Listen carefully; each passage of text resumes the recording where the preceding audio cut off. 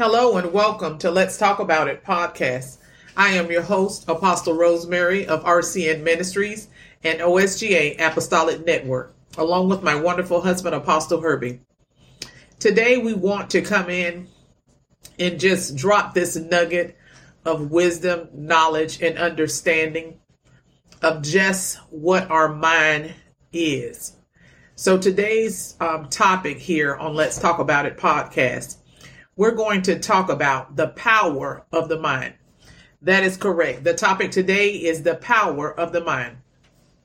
We're going to read a few scriptures here to just encourage each and every one of you to just keep pressing forward in the things of God, to keep striving, to keep pressing, to not get weary in this season, to keep moving forward, no matter what it may look like. God is yet in control. We want to first of all open with Romans 12:2. And we're going to read the King James Version first, and then we're going to read the NLT. And it says in the King James Version, "And be not conformed to this world, but be ye transformed by the renewing of your mind, that ye may prove what is that good and acceptable and perfect will of God." You see, when we allow God to conform our minds into his likeness, to put on the mind of Christ, then we are yet transformed through the renewing of our mind. And he is telling us not to be transformed, not to conform or be transformed by the world. Because whenever we conform to something, we become engrafted in it, and then it begins to transform us to look more like the world, to sound more like the world, to act more like the world, and to be more like the world. So the Lord is telling us that if we would just renew our minds in him, that we may prove what is that good and acceptable and perfect will of God. How do we do this? We put on the mind of Christ. The NLT translation of Romans 12:2 says, "Don't copy the behavior and customs of the world, but let God transform you into a new person by changing the way that you think. Then you will learn to know God's will for you, which is good and pleasing and perfect." Next, we're going to look at Philippians chapter 2 and verse 5 in the King James translation, and it reads, Let this mind be in you, which was also in Christ Jesus. Philippians chapter 2 verse 5 in the NLT. You must have the same attitude that Christ Jesus had. In 1 Corinthians chapter 2 and verse 16 says, "For whom hath known the mind of the Lord, that he may instruct himself. But we have the mind of Christ." We must possess, people of God, the mind of Christ. We must have the renewing of our minds in Christ Jesus. This is where the power of the mind is made perfect to the will of God, that he is perfecting us to do his will, to do his work. The Lord is using us. He has a plan and he has a purpose for each and every one of our lives, according to Jeremiah 29:11. In 2 Timothy chapter 1 and verse 7, it says, "For God has not given us a spirit of fear or timidity, but of power, love, and self-discipline." He's given us a sound mind. He's given us the power. He has not made us fearful. He has not made us afraid, but he has given us authority. He has given us dominion, and he has given us power over anything that we will endure and anything that we would have to walk through, any trials, any tribulations, any heartaches, any pains, anything, any soul traumas, anything that we're going to endure. The Lord has already graced us for that place. So we need to understand that God has already given us the ability to be overcomers, but we have to renew our minds in Christ Jesus. You see, when we renew our minds, when we first of all possess the Spirit of God through being Holy Spirit filled, and then we put on the mind of Christ, then we are able to endure the trials. We are able to endure the tribulations. We are able to endure the attacks of the enemy and the adversary. We're able to endure anything that the enemy throws at us. Why? Because we are grounded, we are rooted, and we are in a place with Christ Jesus where the enemy cannot come nigh our dwelling place. When we look at Exodus chapter 34 and verse 7 in the NLT translation, it reads, I lavish unfailing love to 1,000 generations. I forgive iniquity, rebellion, and sin, but I do not excuse the guilty. I lay the sin of the parents upon their children and grandchildren. The entire family is affected, even children in the third and fourth generations. We have to understand, people of God, when we allow sins in our lives, when we allow iniquity in our lives, when we allow rebellion in our lives, all of these things, the Lord is saying he does not excuse the guilty, but he allows the children to be partakers up to the third and the fourth generation. We have to understand that this is how generational curses are formed, because of the sins in other lives, in our lives, things that we have done before Christ had forgiven us, because then those sins are passed on to the third and the fourth generation because of the sins of the parents. My God. 2 Corinthians chapter 10 and verse 5 in the NLT translation. We destroy every proud obstacle that keeps people from knowing God. We captive their rebellious thoughts and teach them to obey Christ. In Philippians chapter 4 and verse 8 in the NLT, and now, dear brothers and sisters, one final thing. Fix your thoughts on what is true and honorable and right and pure and lovely and admirable.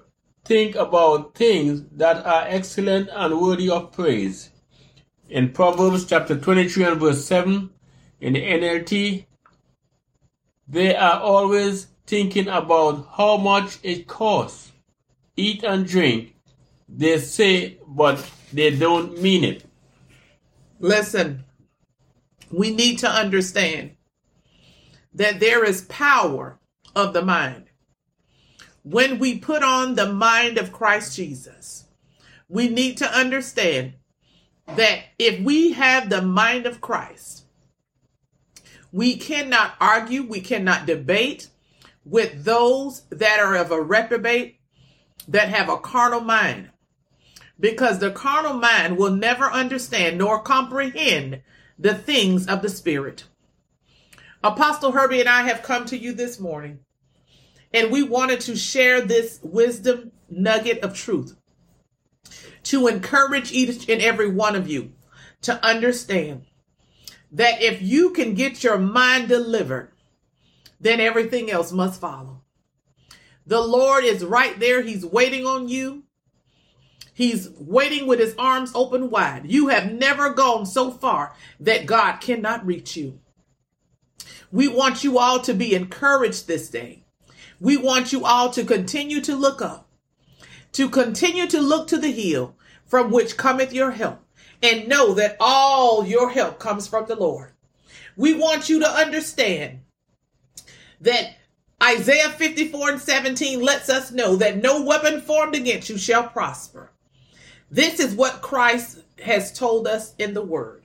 The Lord has given us this promise, that the weapons, they will form, but he would not allow them to prosper. We need to understand that. So no matter what you're going through, no matter what's going on in your life right now, just know to keep looking up. Put on the mind of Christ, because the power of the mind is found only in Christ Jesus. We need to understand, and we need to understand this well, that no matter what it may look like, no matter what it may sound like, no matter what it may feel like, the Lord is never so far away that he cannot reach you.